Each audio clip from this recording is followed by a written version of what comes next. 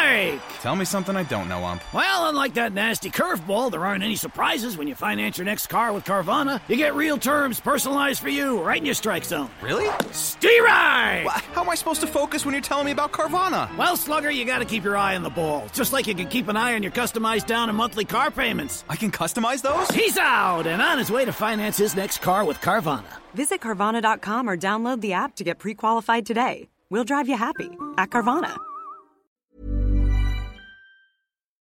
Welcome back to the Daily Poem, presented this month by Bibliophiles. I'm David Kern, and today is Tuesday, February 1st, 2022.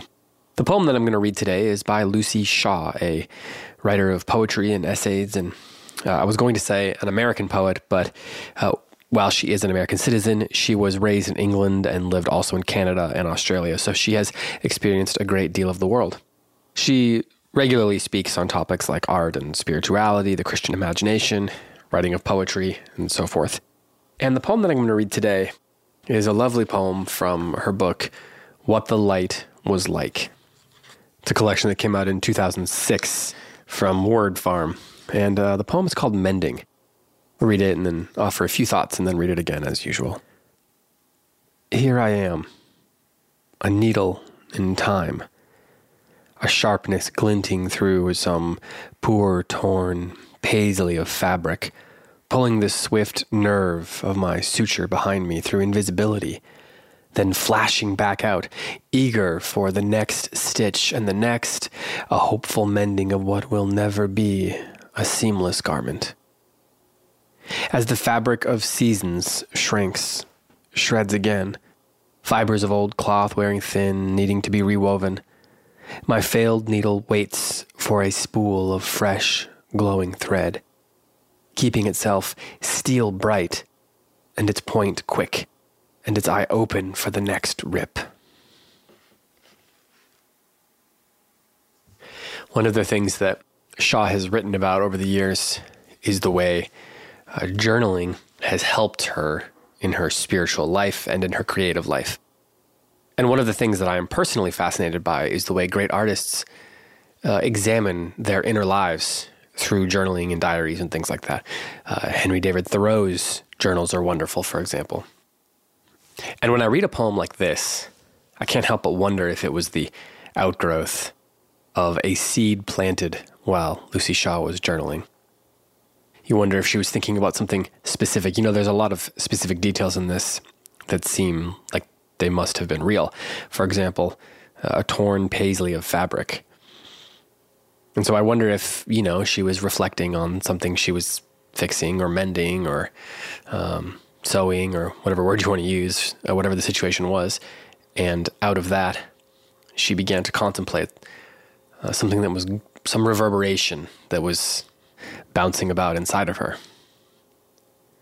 And so here she's able to contemplate time and her place within time. Here I am, she says, a needle in time, which of course calls to mind the idea of the eye of the needle. But here she is a needle of time, a sharpness glinting through some poor torn paisley of fabric, a needle that is hopeful to fix, and yet realistic enough to know that the seamless garment can never be. And then in the second stanza, she says, as the fabric of seasons shrinks. And so here again we are contemplating time. The fabric of seasons shrinks. The fabric holds things together, and yet those things are shrinking and shredding. Time itself, seasons themselves are wearing thin. The thing that holds her experience and time together is beginning to shred, beginning to need to be rewoven. And the needle is waiting for some new thread, something fresh. And yet it's looking for the next rip. So there's an interesting sense at the end there, where at the end of the first stanza where it says, it's a hopeful mending of what can never be a seamless garment. So the seamlessness can never be repaired, and yet you can patch it. And there's a hopefulness in the patching. And the needle is waiting for the next rip to come. Its eyes are open for the patch that it can make. And even if it's not seamless, the act of patching is hopeful. There's a lot to contemplate here, and Lucy Shaw is wonderful, and hope you'll read more of her poetry. So here one more time is Mending. Here I am, a needle in time, a sharpness glinting through some poor torn paisley of fabric, pulling the swift nerve of my suture behind me through invisibility, then flashing back out, eager for the next stitch and the next, a hopeful mending of what will never be a seamless garment. As the fabric of seasons shrinks, shreds again, fibers of old cloth wearing thin, needing to be rewoven, my failed needle waits for a spool of fresh, glowing thread, keeping itself steel bright and its point quick and its eye open for the next rip.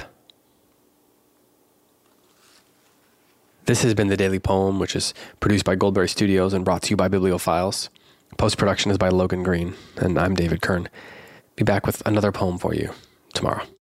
This episode of The Daily Poem is brought to you by Bibliophiles, a production of the Center for Lit Podcast Network, where the Andrews family brings the great ideas of Western literature to bear on the life, art, and culture of our modern world.